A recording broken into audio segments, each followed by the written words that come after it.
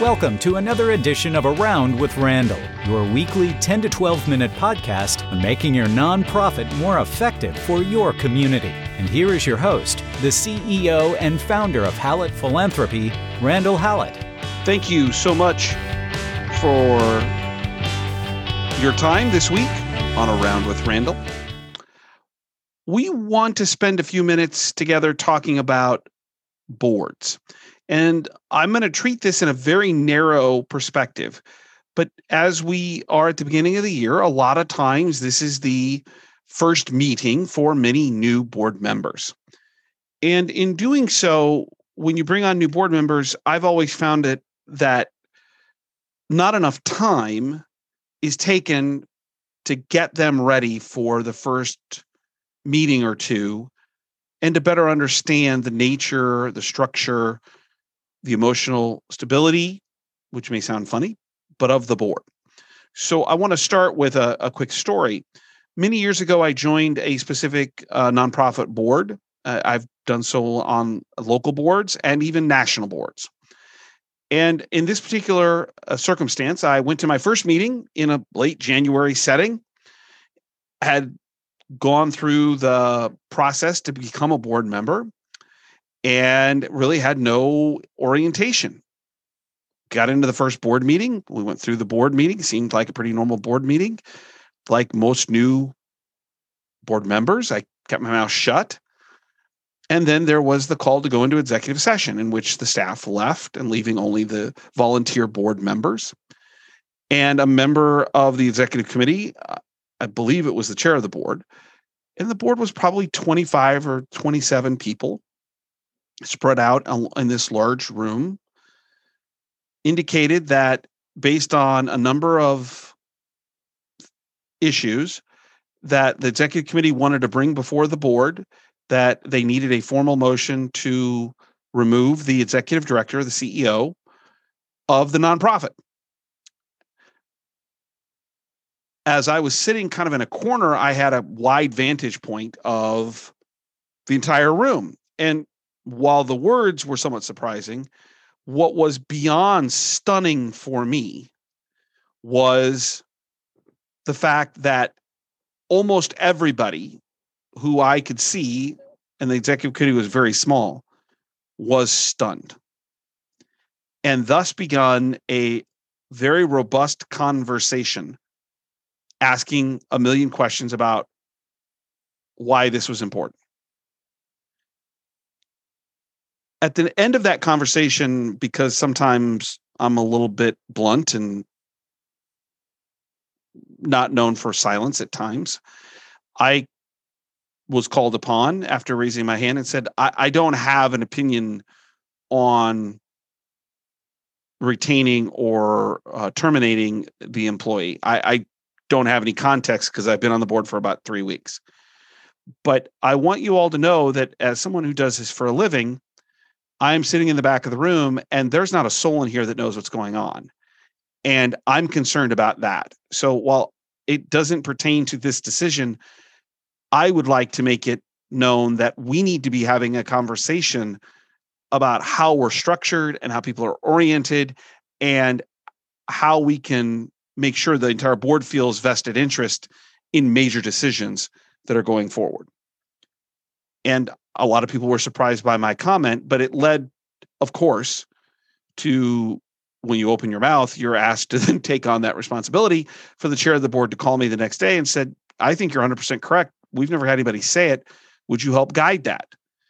And then I was asked to chair the selection committee for the new executive director and redo the board governance and bylaws and committees. And one of two things is true. Either it was a great thing for the house or I got myself into hot water because I opened my mouth. It actually turned out to be a great thing for the organization. The reason I bring this up in this story is I ask questions for nonprofits and of the board chair, of the CEO, to say, you know how important it is to orientate your new board members to have the right governance structure. Tell me about your process. And normally it's benign at best. And so I thought I would share some thoughts I have on what might be appropriate for nonprofits to consider when bringing on new board members. And at the end, we'll talk about the tactical, which is actually going to be very short today because it'll apply to the things that we're going to talk about here for the next several minutes. So, not to recreate the wheel, but we want to deal with the why, the what, the how, the who, and the when. And we'll take those apart one at a time. So the why. Why is this important? Well, first of all, new board members usually bring a great deal of enthusiasm to their first board meeting. And there could be nothing more demoralizing than sitting in a board meeting and realizing you know absolutely nothing. And you, frankly, also probably know very few people. And so one of the first things, which is more philosophical, is let's not tamp down on enthusiasm. If you've been on the board for several years, you might gain energy from new board members who come in and say, I want to make a difference. The board as a whole gains enthusiasm and direction and oomph with a group of new people. And so I don't want to ever try to destroy that. Number two, there are fiduciary responsibilities that come from being on a board. And normally in the early part of the year, there are decisions to be made, budgets, evaluations. If you have board members who walk into the room and have never been a part of a larger conversation about those type of items or don't have basic fiscal understanding, they feel alienated and they're not able to discharge their duties effectively. So the why is not only best practice or giving the context for fiduciary responsibility and its discharge to be done appropriately, but it's also about emotion. Why would you want to destroy someone's enthusiasm to make your organization a better place just because no one took the time to help them better understand how the inner workings of the organization work? The when. So the first one was why, the when. Before the first board meeting, please, an orientation or conversation is not good after the meeting occurs. Now, it's better than never having it, but carving out purposeful time is important. I, like most other boards, seem to find my tenure starting about January 1st, which means that you may have to take some time over the Christmas holidays or just before the Christmas holidays or right after the first of the year if your board meeting's the third week or the second week of January. Doing it after the first board meeting is not helpful. So keep in mind, it's a planning. You got to get new board members' thoughts and calendars and travel plans and their business needs aligned so that you can grab them, which leads you to the how. Gathering them is important.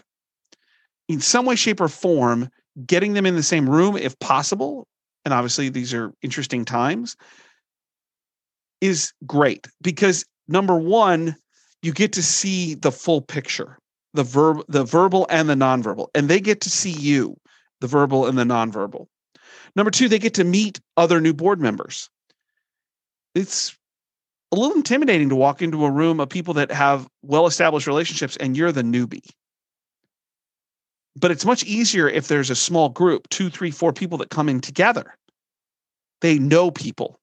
And so doing it in a group setting, if at all possible, creates relationships that are the foundation for their comfort in the conversations to come. The other part of the how is a board binder.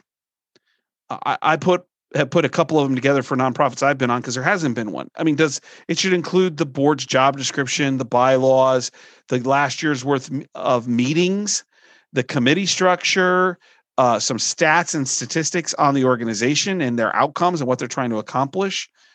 Certainly things like I like to include a last year or two of 990s, the tax form that has all the financial information on it. Anything budget, finances, tell me what's going on inside the organization. Having that document or documents in a binder allows the board member to take it home after the orientation and really study it, become more familiar. And it means putting some effort into putting the binder together. But it can be a really important document for them to be better prepared. The who. Who does it? Well, in my opinion, it should be either the chair of the board or the chair of the governance committee and the CEO. And maybe the finance person comes in and out of the room, or somebody in program or membership or whatever your organization does, who's leading kind of the daily effort. If there's a facility involved, like my time at the Ronald McDonald House, how about a tour if you've never been through it? Like through the bowels, how does this place work? But it's led and there's a small group, the chair of the board, the CEO, maybe the chair of the governance committee or board selection, and then other people that come in to help the new board members who gather to better understand the content. The last piece is the what. What is it you're going to do for 2 hours? And yes, I said 2 hours. You should have an agenda. Your agenda should list out a ton of things you want to talk about.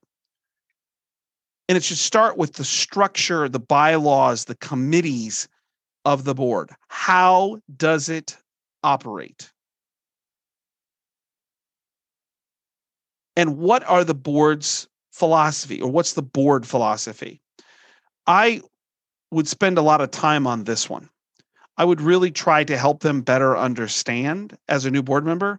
We don't talk about organizational daily life.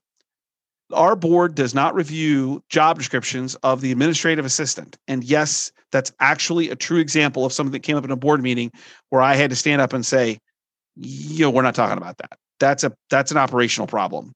We hired people to worry about that. We're going to be about strategy. You can establish a really strong ability to set precedents if you don't allow new board members to come in and talk about things that really aren't board level. Establish that from the outset. Obviously, a review of finances is critically important. Frankly, it probably should take place before they ever agree to be on the board. But a review of it, where you're at, what are the struggles? I walked into one board meeting at a national board and about quit because I walked in and they said, well, I think we're going to go broke in the next 3 months. And I went, that's probably something that could have been discussed before I joined the board. But at least during an orientation, I would have known that instead of being just beyond stunned when the finances were handed out the first time in the actual board meeting. Are there any major issues that need to be discussed? Is there a staffing problem? Like what I talked about in the opening about it, an organization I belong to, and the stunning first meeting where we're talking about letting someone go. Are you anticipating certain aspects or needs? Is there a strategic plan that's been established? What is that plan? What are the directions? Where are we headed? Are there any goals? Goals for the organization? And now to the more important thing, goals for the board member. Is there a job description? Does it clearly define what the expectations are? Not about attendance is a part of it, but are they responsible for introductions, for fundraising goals, for hosting receptions once during their term? Do they know when the meetings are? Are they laid out well in advance and a year in advance so we can lock them in? And then some information about the house, key facts, figures, staff bios. All of those things, if you're listening, I hope you're writing them down, will give you your agenda. This is what we're going to cover. And certainly we want questions, but my experience is it becomes more of a one-way conversation. And it's a data dump. I wish there was a better way of doing it. Maybe if you could elongate it and do 2 or 3 of these, but I find that it's hard to get board members together at one time more than once, like for an orientation. That we want this to be a real sense of complete. And sometimes that means it's a little overwhelming. And I am notorious when I've done these time and time again to say, I'm sorry, this is a data dump. I don't know a better way of doing it. I want you to take some notes, and we'll have meet 15 minutes before the first board meeting, and I'll answer any additional questions, or here's my email address and phone number. I'll answer them further. But you've got a lot of information to get out. I would be remiss if I just didn't throw this in, and then we'll get to the tactical, is that your timeline should be a year long to go through this process. And what I mean is not the actual orientation, but the process of identifying a board member starts with, where are our holes in the community? What skills do we need? How do we bridge new relationships with certain segments of our population? Well, who are the people that might fit into that category? Okay, now we got to create a list of those people. Now we need to run that past some type of committee that see what they think. There should be an interview process. That interview process should be reviewed by the board. Then the committee makes a final determination of who they're going to offer invitations to. The job description and responsibility should be shared, maybe some basic financial information. Before I go on a board, I want the 990 because I want to know what's going on. And then finally, there's a vote. All of that takes place 6 to 9 months in process before you ever have an orientation. So remember, it takes time to build that out. So what's the tactical? The tactical is some of the things that I just talked about today. What are some of the guiding principles about the who, what, where, why, and when for your board, and getting them up to speed and getting them ready to serve their responsibilities? If you need to, go back and listen and take some notes and say, gosh, we can do these things. The tactical is have a conversation with your board leadership and say, did you feel like you were ready to go in that first meeting? And if you weren't, maybe here are some thoughts that we could help you with as a board, as a staff leader, to help the next series of board members be ready for their responsibilities. The tactical is asking the question, are we doing what's right? Are we doing what our responsibility should be? And can we create an easy, not overly difficult, but incredibly important plan to help our board members be ready to fulfill the mission that they believe in? Couple quick reminders. Appreciate everyone who emails and sends me questions or has a comment that they don't agree with, comments that they don't agree with me.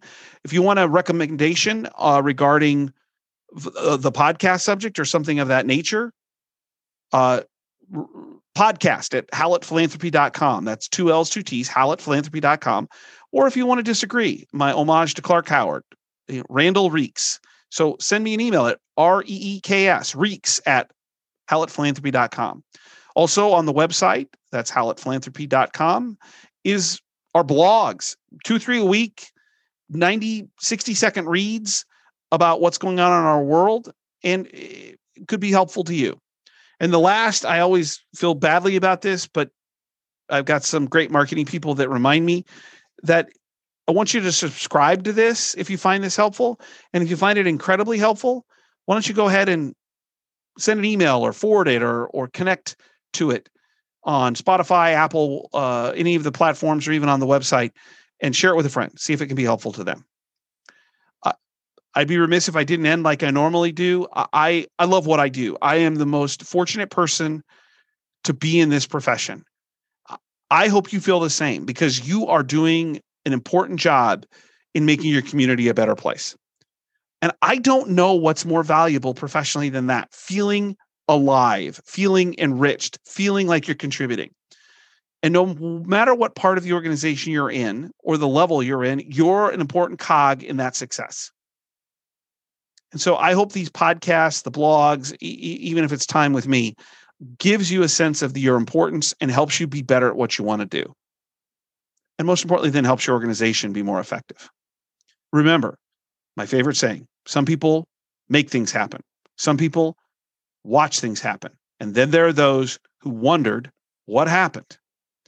Philanthropy and nonprofit work is about being people who make things happen for people wondering what happens.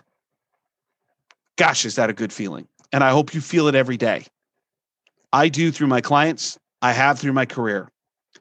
And I want you to feel as good about what you do as what I do, because this is a calling. It's a vocation. And that makes me proud to be a part of it. Appreciate your time this week. Thanks for your listening about boards. I hope you have a great week. And remember, make it a great day.